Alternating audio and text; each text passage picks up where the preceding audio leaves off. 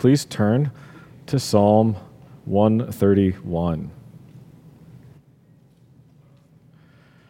Hear God's word for you. O Lord, my heart is not lifted up. My eyes are not raised too high. I do not occupy myself with things too great and too marvelous for me. But I have calmed and quieted my soul. Like a weaned child with its mother, like a weaned child is my soul within me. O Israel, hope in the Lord from this time forth and forevermore. This is the word of the Lord. Let's pray. Father, thank you for this word, and we ask that you would open our eyes, enlighten our minds,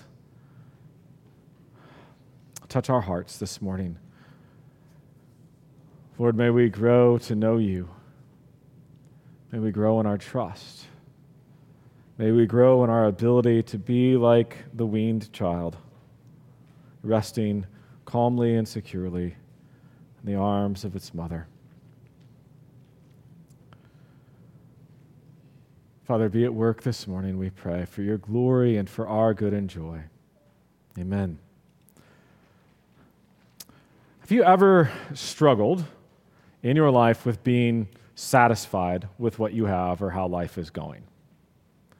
Now, I actually know that's not really much of a question because I know the answer is absolutely. We have all completely struggled with that. We've all been in that place where our hearts desire more, or we think we deserve better than what we have, or we end up pursuing something that we shouldn't have pursued. And in many ways, it all falls under this very big umbrella that we would call discontent. Discontent, of being dissatisfied. And that is a dangerous disease of the soul. You know, actually, our two dogs display discontent daily, probably multiple times a day. We have these Kongs, these toys that you can fill with, treats and other things. But even if they don't have treats, they like to chew on them. But if one has one and the other has the other, it's a war at that point in time because they just go at each other. It can get to be fairly animated in our family room at that point in time. You do not want to be anywhere near the floor. And what happens, though, is what gets frustrating is when they each get the toy that they were going after, they drop them and go back after the toy they originally had. And as I watch it, it's crazy, but I think it's a pretty accurate reflection of our hearts, of how fickle we are, how discontent we are with what the Lord has given us. Jeremiah Burroughs was a 17th century Puritan in England, and he wrote a wonderful little book called The Rare Jewel of Christian Contentment. And he defined Christian contentment in this way. Christian contentment is that sweet, inward, quiet, gracious frame of spirit which freely submits to and delights in God's wise and fatherly disposal in every condition. Now, there's a lot in that definition, but doesn't it sound wonderful? Doesn't that sound wonderful to have a sweet, inward, quiet, gracious frame of spirit that freely submits to God's wise and fatherly disposal in every condition? Just imagine that in this day and age. Imagine that in your own hearts and in your own lives. Imagine what a difference true contentment would make. Well, that's what our psalm addresses this morning, is contentment and hope and waiting calmly and peacefully upon the Lord. Psalm 131, we just read it. It's a mere 3 verses, a scant 9 lines. But it's deeply personal, and I believe it's a captivating psalm. It's one of the Song of Ascents. Psalm 130 was as well. It's part of this group from 120 to 134 that were sung by worshipers as they traveled up to Jerusalem, up to the mountain of God, and to go worship the Lord of heaven and earth. The pilgrims would sing these songs on the road. Now, if I were to categorize Psalm 131, it would be a psalm of confidence. And it would fit within that larger category of the Psalms of orientation because things are going well. And when I thought about this is a psalm I want to preach on, not just because of the subject matter, which I believe is vitally important and something I and all of us need to grow in, but also because I wanted to show how it actually follows from the psalm before. This is not some disorganized collection of 150 psalms, but it follows from Psalm 130 quite well. In that psalm, the author addressed the grace of God and forgiveness and knowing the fear of the Lord. And this psalm is about contentment in God, humble trust of our Lord and Savior. It's part of that journey in our growth in grace, learning more and more to trust and to rely upon the Lord. And I will admit, as I worked on this week, it was actually a bit of a struggle to go through this. Because, you know what? I find myself discontent too often. I find myself easily irritated. I find myself short, snapping at the kids or whatever. And I fight it, and I want to fight it. And I desperately need this message, and I need to see how those grand companions of the Lord that we looked at a couple of weeks ago from Psalm 130 of forgiveness, steadfast love, and plentiful redemption are vital, they're foundational to our ability to live at rest in this broken world and with experiences and desires that we have every day, every moment of the day that tend to fight against contentment. So this morning, my prayer is that we will all see the beauty of the life portrayed in the psalm, that we would start to catch a glimpse more and more of it, and that the Lord, by His Spirit, will start to work contentment more deeply into our lives. We're coming out of, hopefully coming out of 18 months of a lot of discontent in our world. And so we need this worked in our lives. It's extremely applicable. So look at verse 1. O Lord, my heart is not lifted up, my eyes are not raised too high. I do not occupy myself with things too great and too marvelous for me. Now the psalmist here, he draws out one idea in multiple expressions, and that one idea is pride. He draws out the idea of pride. David writes of the absence of it, which I think we could all say would be wonderful, to have the absence of pride. And as we look at this idea of pride, we will do so within the categories that David gave us, our hearts, our eyes, and the very occupation of our lives, what we do with our time, what we do with our hands and feet, what we do with everything. And then that from that, we would see how possessing pride is an impediment, a massive impediment to a life of contentment. So the heart. The heart is the seat of who we are. Proverbs 4:23 says, "Keep your heart with all vigilance, for from it flow the springs of life." From it flow the springs of life. So listen, if the heart is tapped into the wrong water source, everything's going to be poisoned from that. If you're tapped into the wrong source, it's going to lead to issues. And David denies that his heart is lifted up. He denies that his is prideful. He appeals to God and states that he basically says, my disposition of my heart is not one of pride.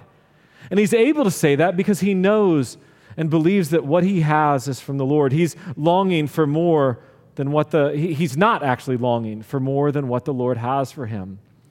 Psalm 16 is actually one of my favorite psalms, and it's a psalm of David. And in it, he expresses, I think, contentment in multiple places. Verse 2, I say to the Lord, you are my Lord. I have no good apart from you. That's one who knows where his good rests. In verse 5 and 6, the Lord is my chosen portion and my cup. You hold my lot. The lines have fallen for me in pleasant places. Indeed, I have a beautiful inheritance. He knows that what the Lord has given to him, it's pleasant. He has a beautiful inheritance, no matter what it would be. And verse 11, you make known to me the path of life. In your presence, there is fullness of joy. At your right hand are pleasures forevermore. See, those are the words of one who rests in the Lord himself and what the Lord has provided. Those are words of someone whose heart is set more on the Lord than on themselves. Now, this was not always the place of David's heart. We know that. His heart was lifted up at times, and certainly times where he thought more highly of himself than he ought and believed he deserved whatever he wanted. We can just say one word, Bathsheba. And then you could throw in Uriah and other issues going on where he broke every commandment possible. But he could say that these words, they serve as an expression of the direction and desire, the overall direction and desire of his life. Then, perhaps he uttered these in the context of early on in his life when he was accused of seeking Saul's kingship and being an interloper. And you could read 1 Samuel 24 and 26 and see how David was content, where people around him were pushing him to go for the king, to go for the crown. And he's like, no, not put my hand against the Lord's anointed. He was content with where he was. Now, he did become king. But it does seem, if you look back at David, that his heart would likely have been content had he been a shepherd all his days. He would have been fine being with the sheep. You see, the person absent of pride does not think of himself more highly than he ought or flaunt his own achievements. Because they know that what they have achieved and what they have come to is by the grace of God. It's not by what they've done.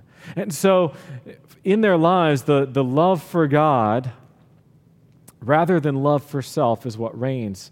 Matthew Henry wrote, I thought this was wonderful, he said, the love of God reigning in the heart, so reigning in the heart, will subdue all inordinate self-love.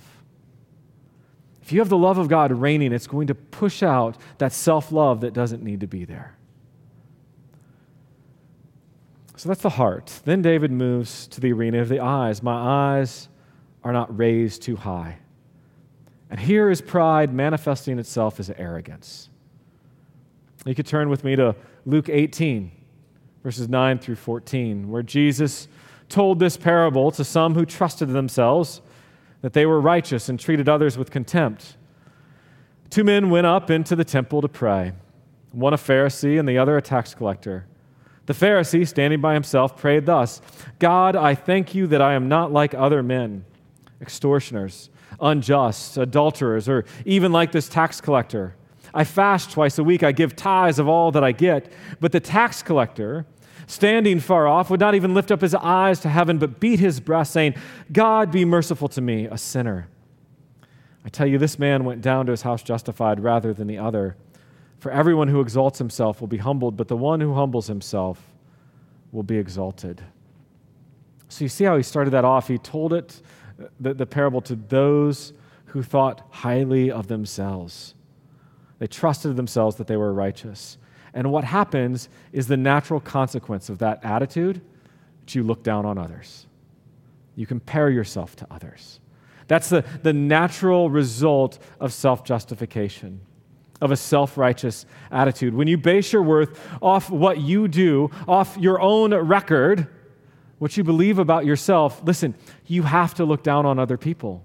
Because if other people are above you, you drop on that totem pole and things start going worse for you.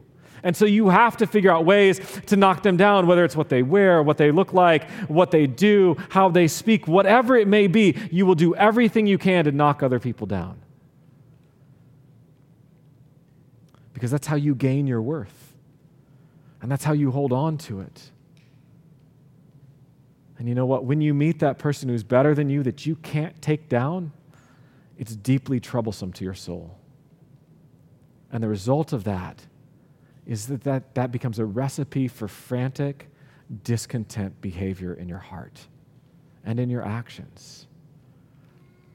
And rather than that kind of attitude, what is called for, what is evidence not of pride but of humility, is what we read in Philippians 2, starting in verse 3. Do nothing from selfish ambition or conceit, but in humility count others more significant than yourselves. Let each of you look not only to his own interest, but also to the interest of others. Have this mind among yourselves, which is yours in Christ Jesus, who, though he was in the form of God, did not count equality with God a thing to be grasped, but emptied himself by taking the form of a servant, being born in the likeness of men. Now, in our psalm, David is declaring that his eyes were not inordinately raised, that they did not insatiably seek more. They were content with the pleasant places that the Lord had provided for him. See, he actually understood the words that his son would write years later in Proverbs 21:4, haughty eyes and a proud heart, the lamp of the wicked our sin. Haughty eyes and a proud heart. It's the lamp of the wicked. Now, again, this was not always true in David's life, okay? This was not always true of him. But he was actually, if you read in Chronicles and Samuel and other places, he was characterized as a man after God's own heart. And you know what? Sometimes you can sit and think, you can go, wow, how after all he did? But rather than thinking that, I actually think it's encouragement to us because we all mess up a lot. And the question is, what's the direction? What's the disposition of your heart? And the direction of disposition of David's heart was when he did all those things. It might have taken him a while with the Bathsheba incident. But when he was confronted, what did he do? He repented. He humbled himself before the Lord, repented, and prayed. And that's encouragement to us. Because you know what? None of us are perfect. None of us. Well, then he stated his last point, I do not occupy myself with things too great and too marvelous for me. David submitted to the providence of God, to God's ordering of all things in his life. Now, this does not mean that we are not to aspire to great things, but that we actually aspire to those things for the right reasons. Okay, we don't pursue things for our glory, for our fame and comfort, but we do so for the glory of God, for the good of his church, for the good of his people. This is not a condemnation of ambition per se. We should be ambitious. You don't want to be like the sluggard who, gets tired out rolling over on his bed. You do want ambition, but you want holy ambition. It's a condemnation of prideful, presumptuous ambition. The ambition that places you at the center rather than the Lord and his glory. See, where our hearts long rather to glorify God wherever we are, in whatever condition we've placed us in, he's put us in. That reminds me of Deuteronomy 29:29. The secret things belong to the Lord our God, but the things that are revealed belong to us and to our children forever, that we may do all the words of this law.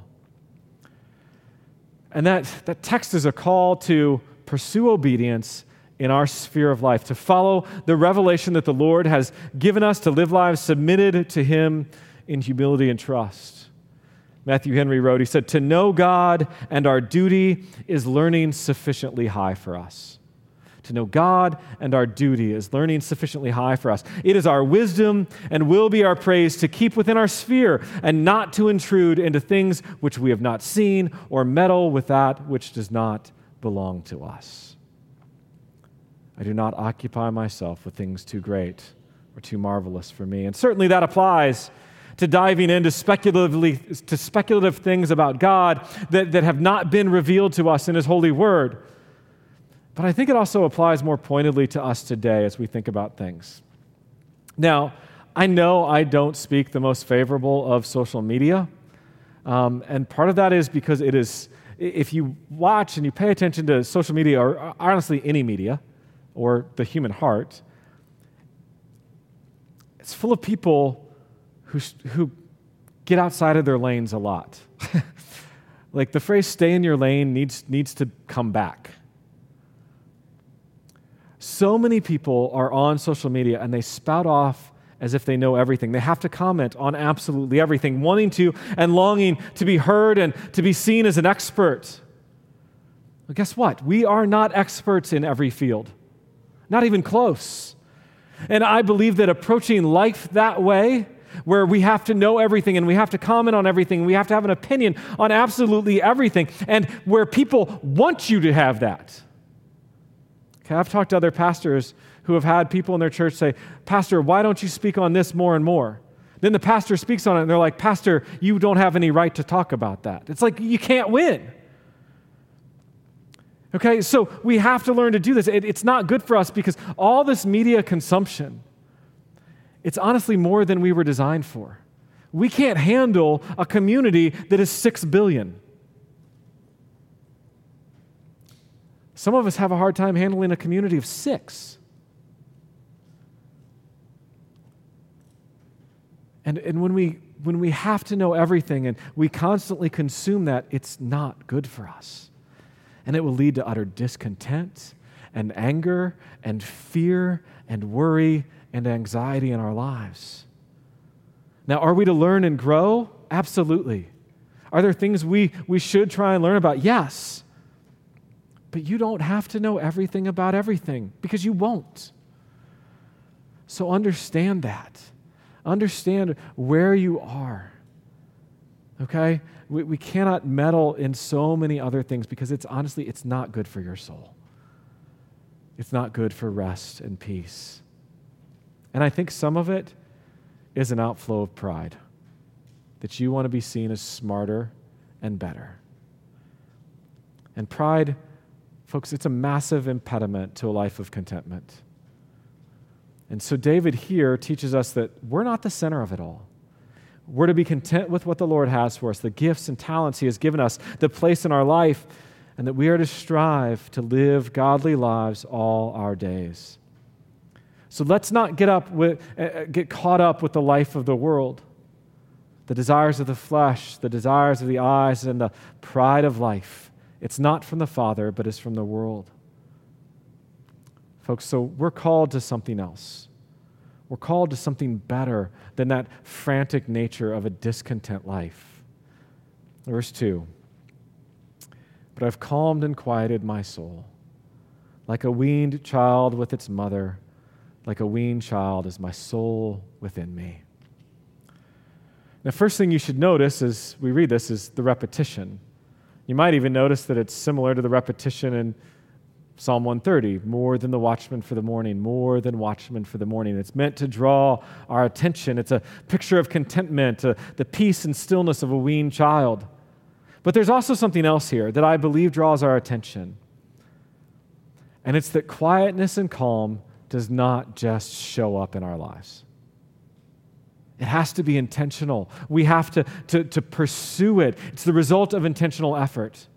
We have to take steps in order to calm and quiet our souls. The language that he uses here, it's hard to translate, but it's essentially an oath. It's surely I have done this. Surely I have calmed and quieted my soul. And it stresses that there's determination and work to get to the point of calmness. Now, unfortunately, we are people in our natures who want formulas. Okay? How many 12-step programs are there? Or do these 3 things and you'll have a 6-pack of abs, or whatever it might be. You'll lose your 50 pounds, or you'll lose your 10 pounds, or you'll have success in life. We like formulas. David doesn't give us a formula. He says, but I have calmed and quieted my soul. And you know what? That's good. Because even if even if there was a formula, we all are affected differently by different things in life, and they don't always work the same way. So what we have to do is we have to approach this idea of calming and quiet the soul in principle. We have to approach it in principle. Because there are things that I believe that we can do that will help cultivate contentment. Things that, if they're absent, you're not going to be content. Paul had to learn to be content. He said, I have learned the secret of contentment. It does not come naturally. So I would say that a starting point is something that we looked at a couple weeks ago with Psalm 130, and that's the fear of the Lord. That the fear of the Lord is foundational. This idea, the fear of the Lord is the beginning of wisdom, and the knowledge of the Holy One is insight. As we come to know the fear of the Lord and we understand our own sinfulness, our need of forgiveness, that's the groundwork for contentment. Without that, I don't think we're going to be able to be truly content. And that experience of forgiveness will engender in us proper fear and reverence of the Lord. And then as we have that proper fear and reverence, we seek to grow in the knowledge of this God that forgives sin. We see the blessing of His presence, of steadfast love and plentiful redemption that are with Him. 2 things that can never be found in this world. Not even in the greatest of marriages, in the greatest of relationships on this earth, is there purely steadfast love. And there's definitely not redemption. We can mirror it, but we can't offer real redemption. It's only found in the Lord. And so then once we know the Lord and we see His beauty and His goodness, that beauty and goodness revealed in Christ, because Christ is the final revelation, we then labor in our lives to know Him. Paul wrote in 1 Corinthians 2:2, "For I decided to know nothing among you except Jesus Christ and Him crucified." Folks, we need to rehearse the beauty of the gospel daily. The beauty of the second person of the Trinity condescending to take on flesh, to live the life that we can't, to die the death we deserve, to conquer that death, to conquer sin, to rise from the dead, to ascend into heaven where he sits as our advocate, interceding for us. And as you keep that at the forefront of your heart and mind, I think what will start to develop is the mindset that Paul had in Galatians 6, verse 14. But far be it from me to boast except in the cross of our Lord Jesus Christ, by which the world has been crucified to me and I to the world. He doesn't want to boast in anything but the cross. He'll boast in his weakness, because by his weakness the power of Christ is displayed. And as that grows, and folks, as it's growing, and just as we're part of life in this world, listen, trouble is going to be part of that life.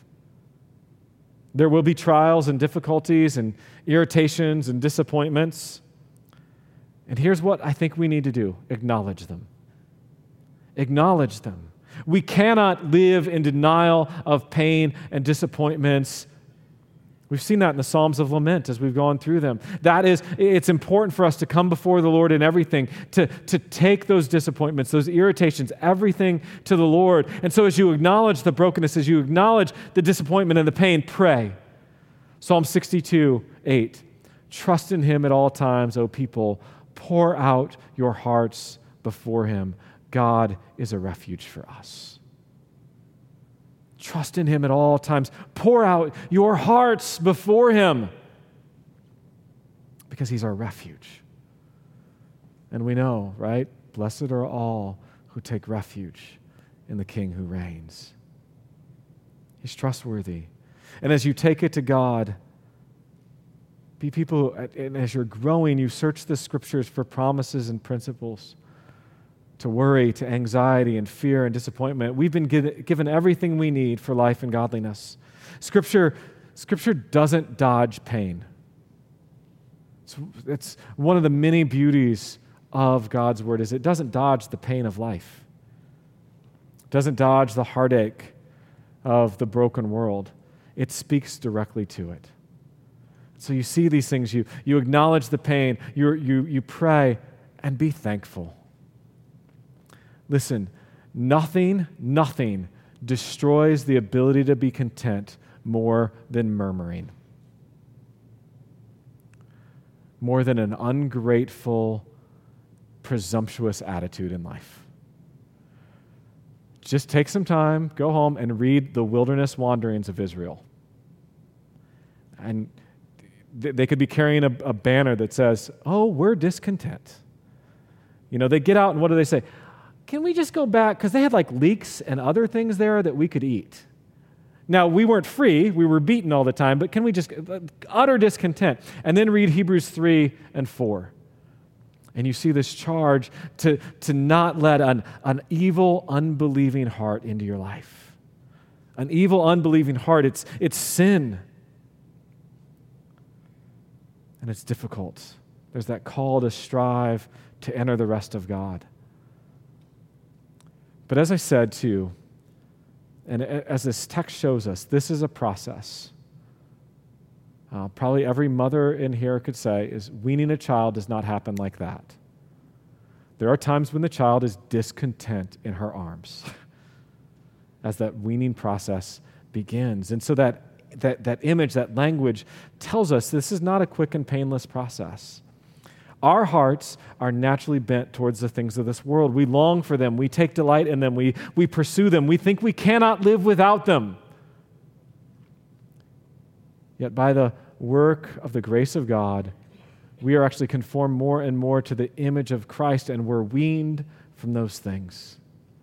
And we can all probably remember times where there was that certain something we wanted so bad, just like my dogs. And you fought for it, and you got it. And maybe it lasted, the shininess of it lasted about a week, and then you forgot where you put it. It didn't satisfy. And that discontent heart was just fed more and more. But as we're conform more to the image of Christ, and we're weaned from those things. Matthew Henry put it this way. He said, providence puts wormwood upon the breast, and that helps to wean us. There's wormwood. There's a dissatisfaction with the things of this world. We begin to see the lack of fulfillment in those things, that they're not where true life and hope is actually found. They're not where worth is found. And Charles Spurgeon addressed the nature of our growth. He said, to the weaned child, his mother is his comfort, though she has denied him comfort. It is a blessed mark of growth out of spiritual infancy when we can forgo the joys which once appeared to be essential and can find our solace in Him who denies them to us. Then we behave manfully, and every childish complaint is hushed. So what's that saying is we begin to be satisfied in God and not just in the things He gives us. That's when we grow in grace, is being more and more satisfied in God than in the blessings that God has given us. Again, it is not easy to quiet our souls. I would say it's easier to tame a wild horse or learn a new language after 40. We are so set in our ways, and we are so often insolent and cranky and selfish and uneasy, and it is nothing but the grace of God that can bring quiet into the midst of disappointments and irritations and frustrations and afflictions. So what it calls us to is humility. It's the humble that the Lord looks to. Look at Isaiah 66, the first few verses. It's the humble that are going to experience this. The proud will continue to fight for what they want, what they believe is best. They know what's right. The proud's favorite word is, but I'm going to just go after it anyways. That's their favorite phrase. But the humble will lie in the arms of their loving Lord because they have freedom to forget themselves, and they rest and they lay back and they lie down and sleep in the loving arms of their God. And as you calm and quiet yourself in the arms of your Father, who I love the fact that He's portrayed here with the tenderness of a mother, the care of a mother for her child, you begin to experience that rest and contentment. And with that, you realize the good that it is, and you're going to call others to this hope. O Israel, hope in the Lord from this time forth and forevermore.